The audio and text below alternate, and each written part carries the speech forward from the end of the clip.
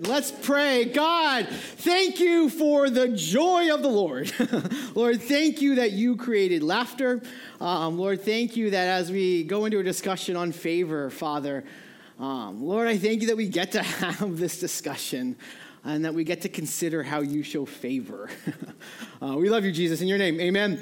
This past week, I'm working at a Starbucks, and my day to prepare for a sermon, for this sermon was Monday and Tuesday, and this sermon is going to be terrible because I couldn't concentrate on Tuesday. My son was working next to me doing the virtual thing, and all of a sudden he just taps me with his phone and says, "Dad." And he showed me this, and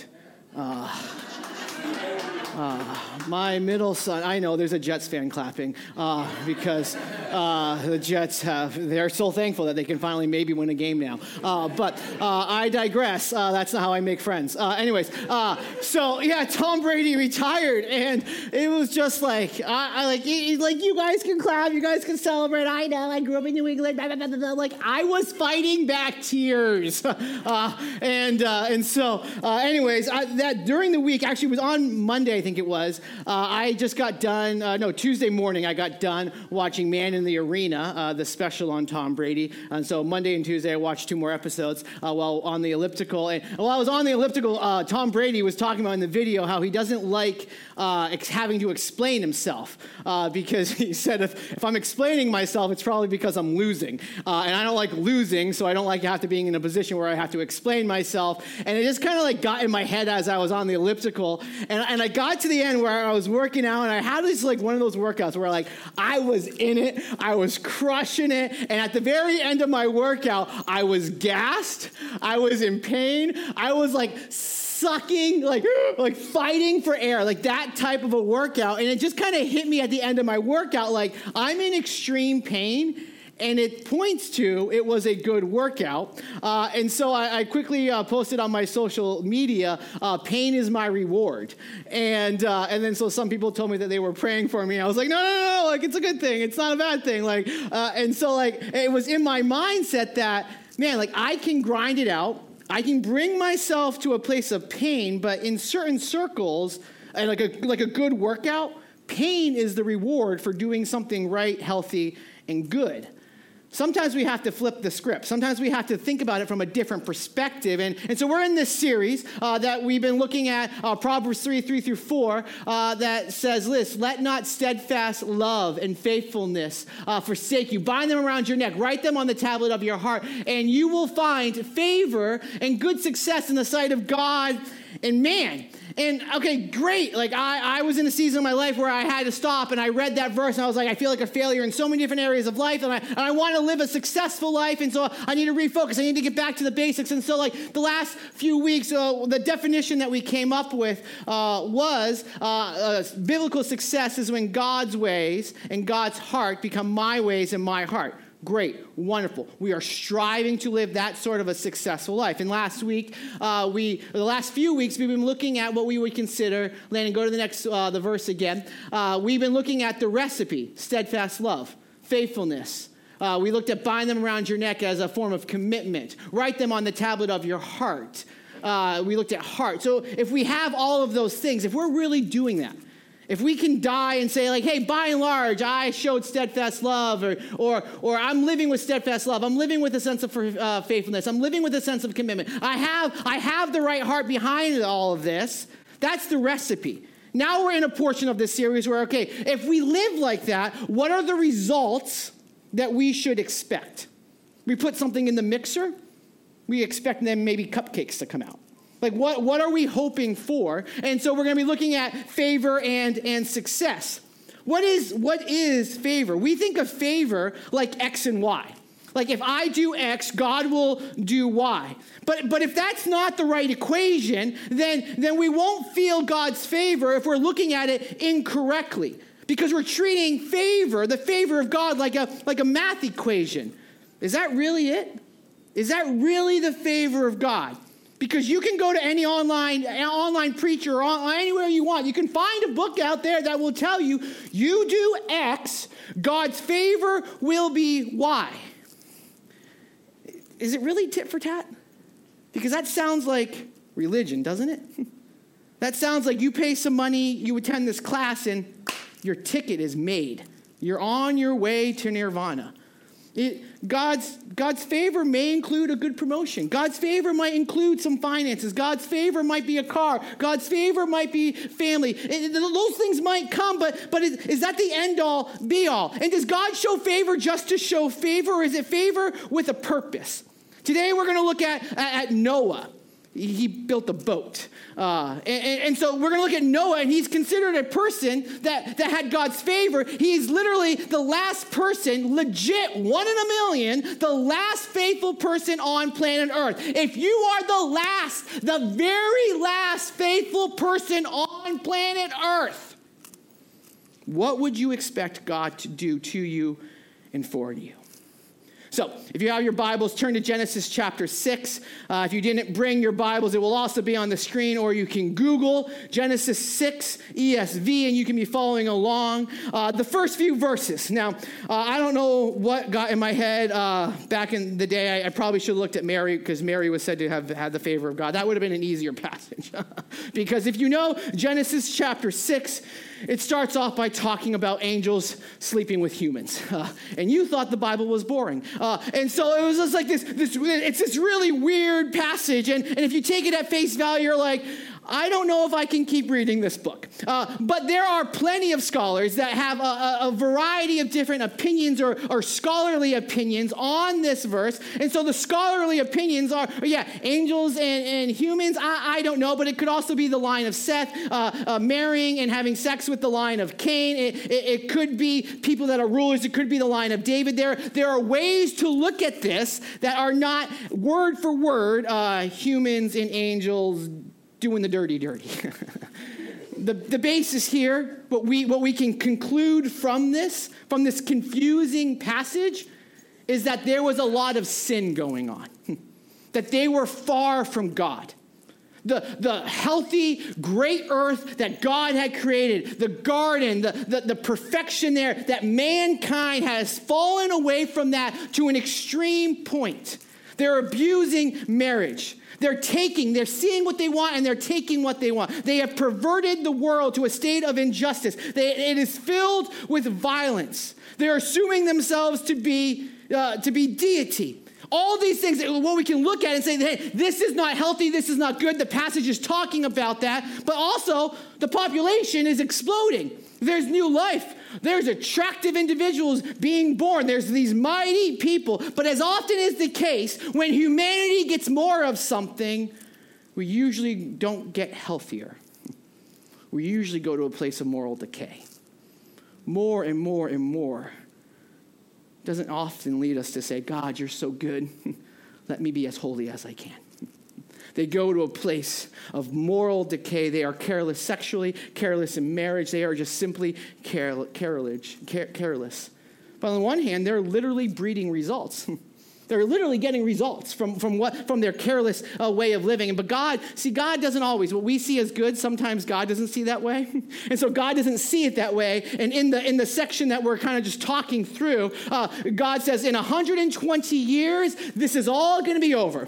I have 120 years where I'm going to make a very, very big change. And so for them, they thought success, but success in their worldly way made them careless and corrupt. It made them compromise.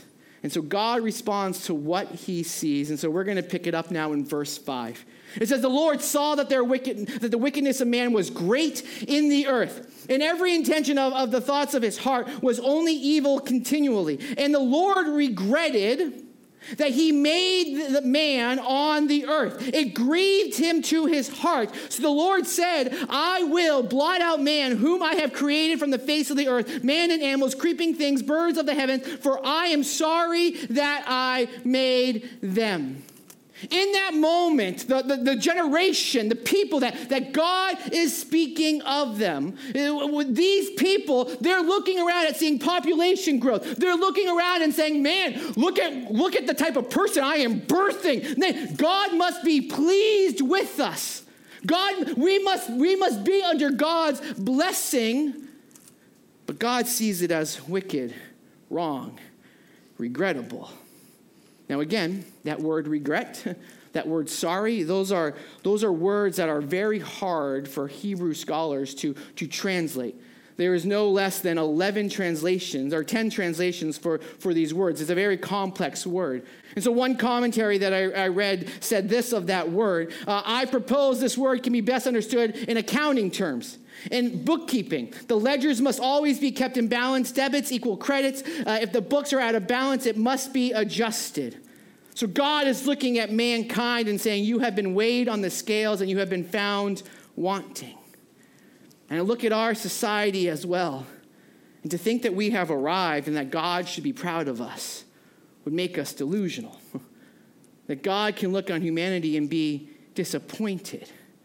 And that God can grieve what he sees. Now think about this, though. He says in 120 years, things are going to change.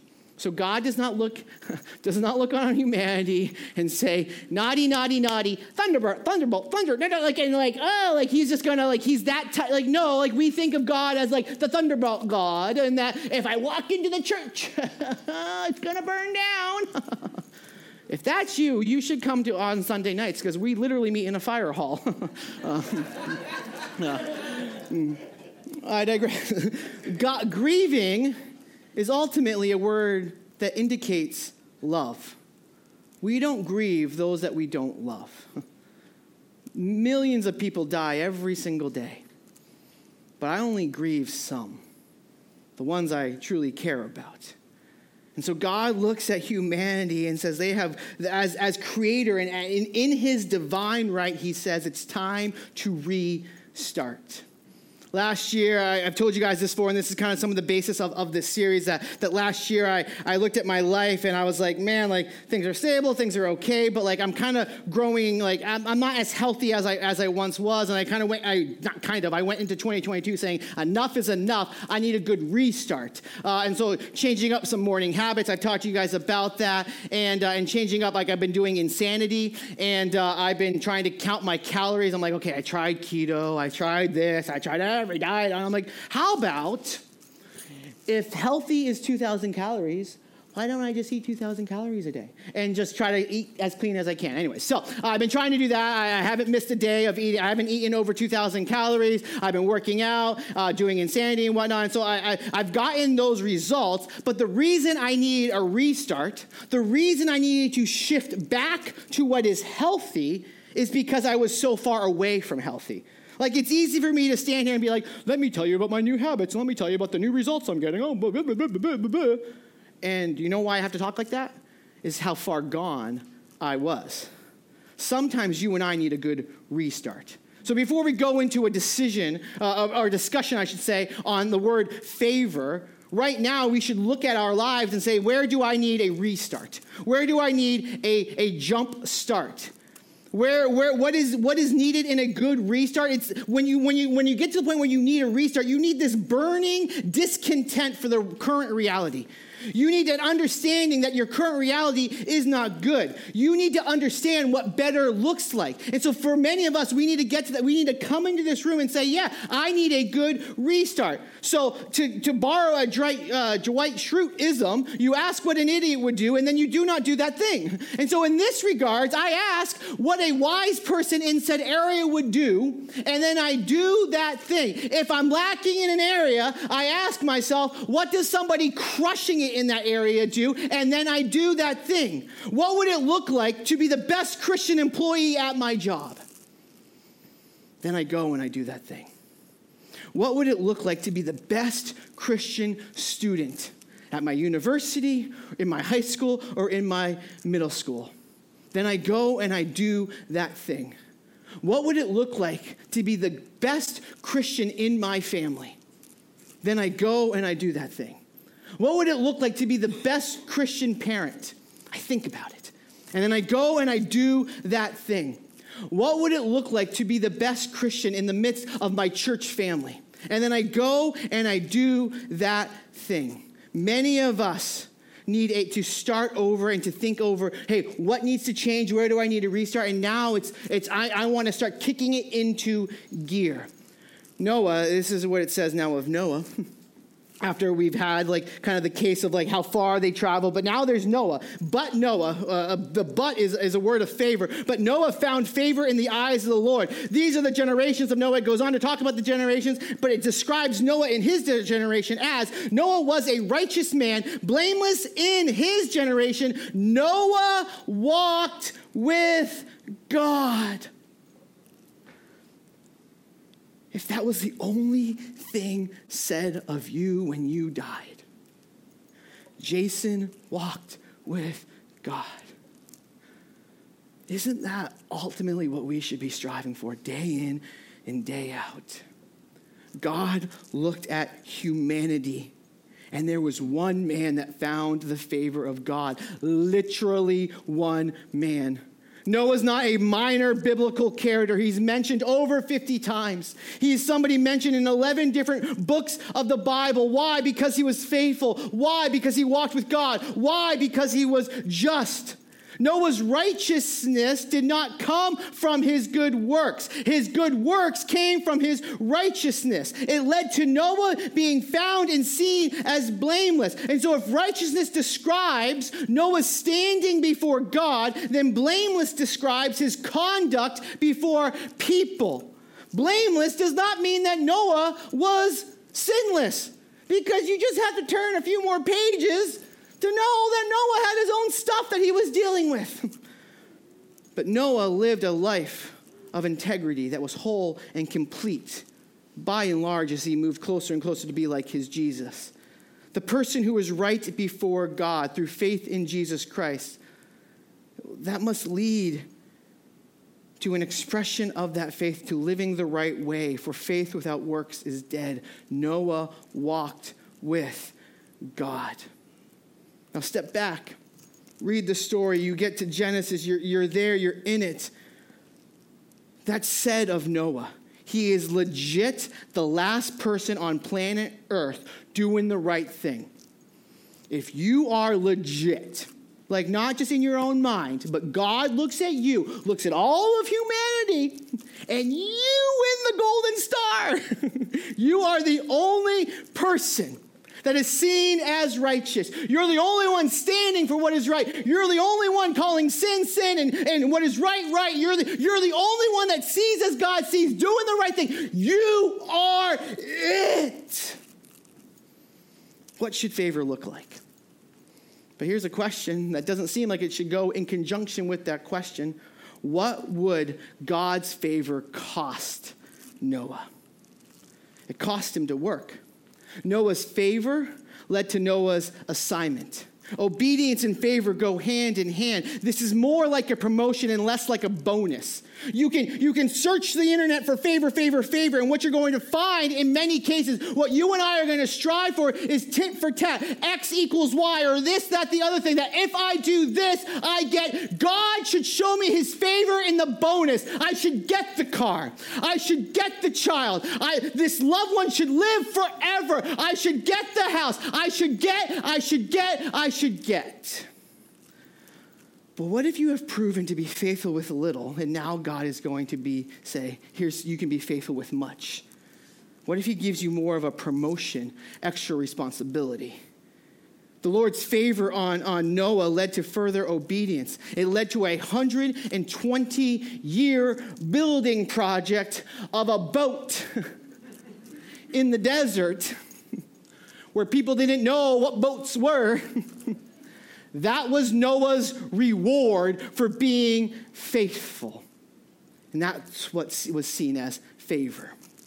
Landon is turning 12 in November. And a little bit ago, I read a book called Play the Man by Mark Batterson. And in it, it talks about doing a year of discipleship around the age of 12 and that transition from boyhood to manhood. And so since Landon's the firstborn, we make all of our mistakes with Landon. And so I was like, hey, we're gonna fumble through this. And so for a year, starting on his 12th birthday, Landon already knows this is coming. He doesn't know exactly what it's going to mean, but he knows a little bit. But for a year, I'm going to favor Landon in many different ways over my second-born son, Brady, named after the goat, and Reagan. But what is favor going to look like for Landon? I'm probably going to invest over $2,000 in what I intend to do with him over the year, this year of discipleship.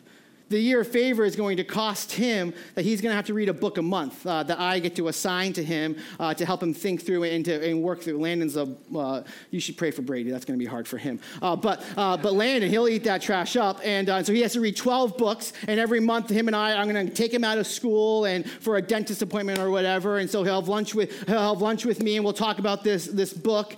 It's going to lead to something that's going to be hard to do, a physical challenge. Likely him and I will go on a 3-day, 40-mile hike, Eagle Scout style. And then he's going to have to create his own CKA, how to love the community, how to see beyond his four walls, and have a meeting with Heather V and talk about how he could lead a CKA here through the church. He's going to have to get certified as a wilderness first responder, because if Daddy gets hurt while we're hiking, he has to be the one to save me. And if he gets hurt, I'm just going to call somebody. And so he's going to have to get trained in that. And then at the end, there's going to be this one last epic hike where a group of people come together, and we give him kind of like our oorah speech into manhood. My favor with him and for him is going to cost him. I'm going to focus on him. I'm going to invest into him, but it's for a purpose.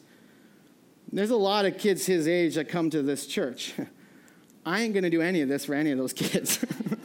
They don't care. I care. Okay, I care. Okay, I'm helping you as a parent do that for your own kid. Okay, that's how I care. But I'm not actually going to do it for your kid. Why? Because Landon's my son. And he's the one that I'm focused on, and he's the one that I'm going to show favor to. Did Noah know that this whole boat thing was going to work out? Nope. What are the dimensions? It's a football field and a half? What?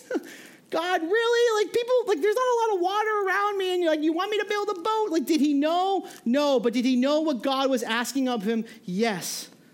That's what faith is. Faith is trusting God with the results and seeing and doing before we actually experience the results.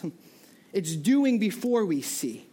And it looks foolish, doesn't it? Oftentimes it looks foolish. Landon will look foolish at different times when he's doing things with his dad. Sometimes this will look foolish. Noah looked foolish building an ark in the desert. Sarah, she looked foolish buying maternity clothes at the age of 99. David looked foolish when attacking Goliath with a slingshot. Moses looked foolish walking up to the king Pharaoh and saying, "Hey, let my people go." The Israelite army looked foolish when they were marching around the city with trumpets. But results speak for themselves. Perhaps it's foolish not to be willing to look foolish for your God.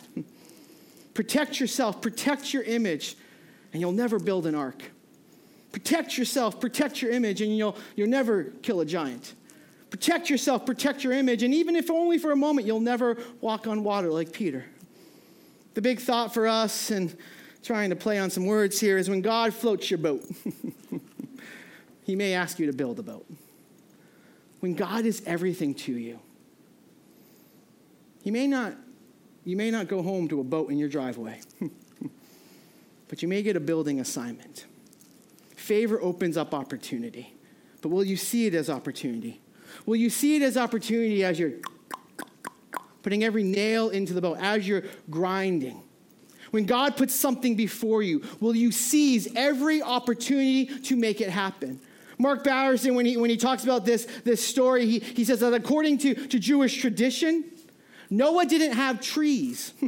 So he had to plant trees to let them grow, to cut them down, to then build the boat. I don't know if that's true. He says that's according to Jewish tradition, but he had to get creative to be obedient over a long period of time.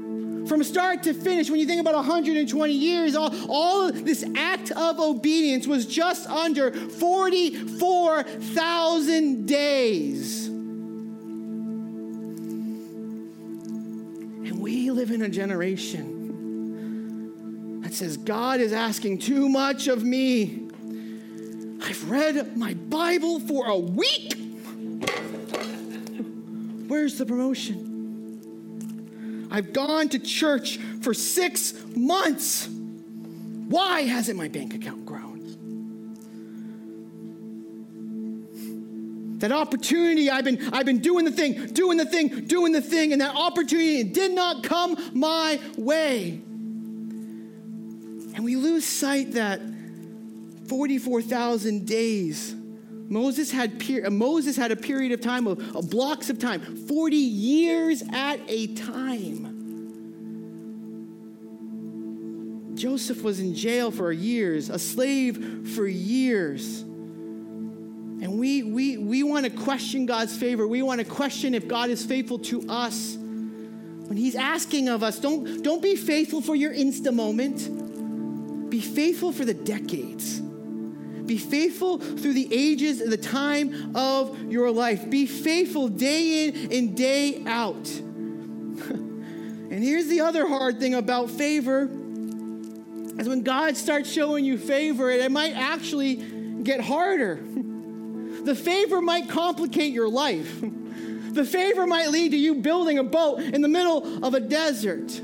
But your life is going to be complicated one way or the other. You can let sin complicate your life, or you can let doing what is right complicate your life. And when the flood came, who was the favored one? Noah and his family.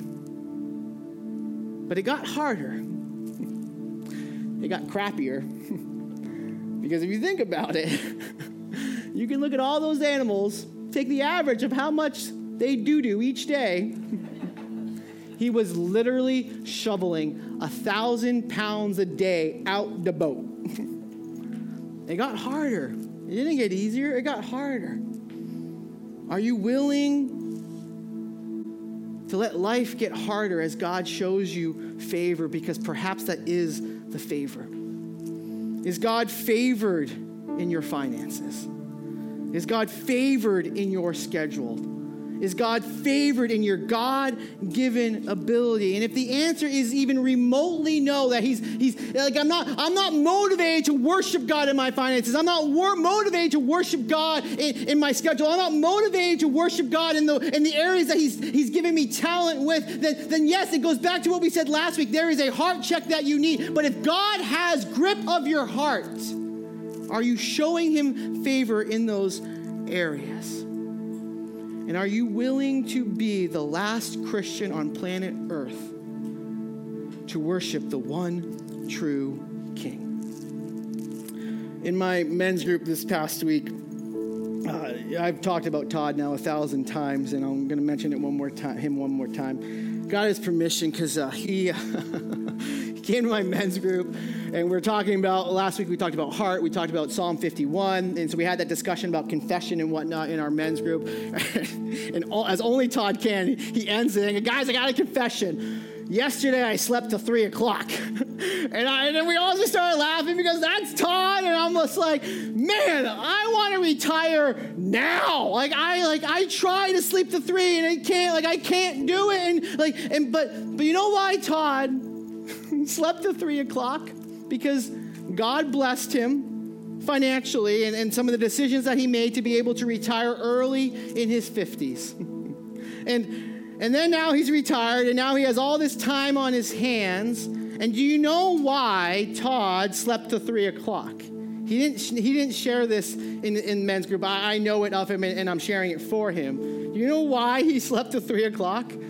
Because now he's using that time that God has blessed him with to work with the homeless ministry in Toms River, where he's going out on the evenings where it's below, I think it's 32 degrees, and he's taking the bus or the van and going to these tent communities, knocking on the tents and inviting the homeless to come to the shelter. And so he's up at all hours of the night inviting these men and women to come to the shelter.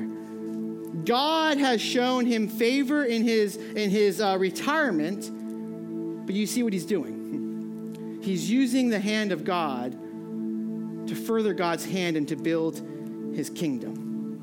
We have this value here called give of yourself. We think every single Christian on planet Earth should get to a point where they see beyond themselves, where they're giving of their finances, they're giving of their time, they're giving of their God-given talents, where they're building God's kingdom for that. God's favor necessitates that we will pursue and give of ourselves, because it's not the attitude of a mature Christian of, I've earned. Do me. Serve me. God, serve me. Our attitude is, God, you have been so good. What can I give back to you? And so that is our challenge as we close out our time together, is that you would consider the favor of God over your life, and perhaps a new way of thinking over the favor of God, and that you would give of yourself. Does your finances communicate worship? Does your schedule communicate worship? Does your God-given talents communicate worship to God? And if not, it's time to decreate and restart in those areas. And so before we go into this last song of worship, we're going to sing The Blessing. It seems fitting with what we're talking about. I want us to take communion together. And so if you guys could pull out your communion cups. If you don't have one, aisle hosts have them, some additional ones in the back. But as we consider giving of ourselves to God in response and worship, it's best for us to consider the ultimate sacrifice that he gave to us. To consider, that's that lyric that we sing, for the one who gave it all, nothing is a sacrifice. And so on the night that Jesus was betrayed, with his best friends,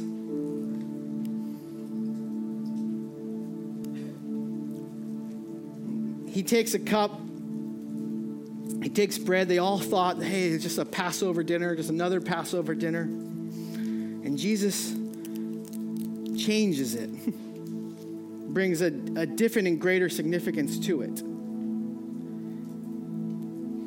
Jesus does exactly what we are doing right now, over 2,000 years later, because Jesus made a promise that the gates of hell would try to knock it all down, but hell would never prevail. And the church is still here, and the church still takes communion together. And so here we are, and we're saying, God, on the night that he was betrayed, he took bread, he passed it around, and he said, as often as you get together, I want you to do this in remembrance of me and my body broken for you. Let's take the bread together.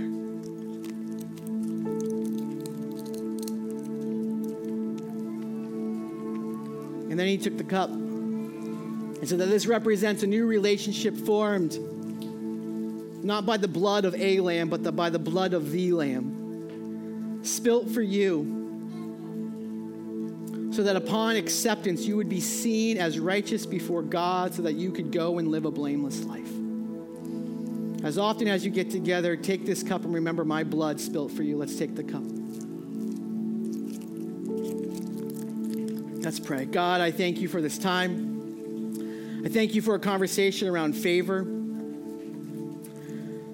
Father, I thank you that for those that have the Son are most favored indeed. So, Father, I thank you that we have you. And I thank you, Father, for this consideration as we go into think about your favor in building your kingdom. In your name, amen.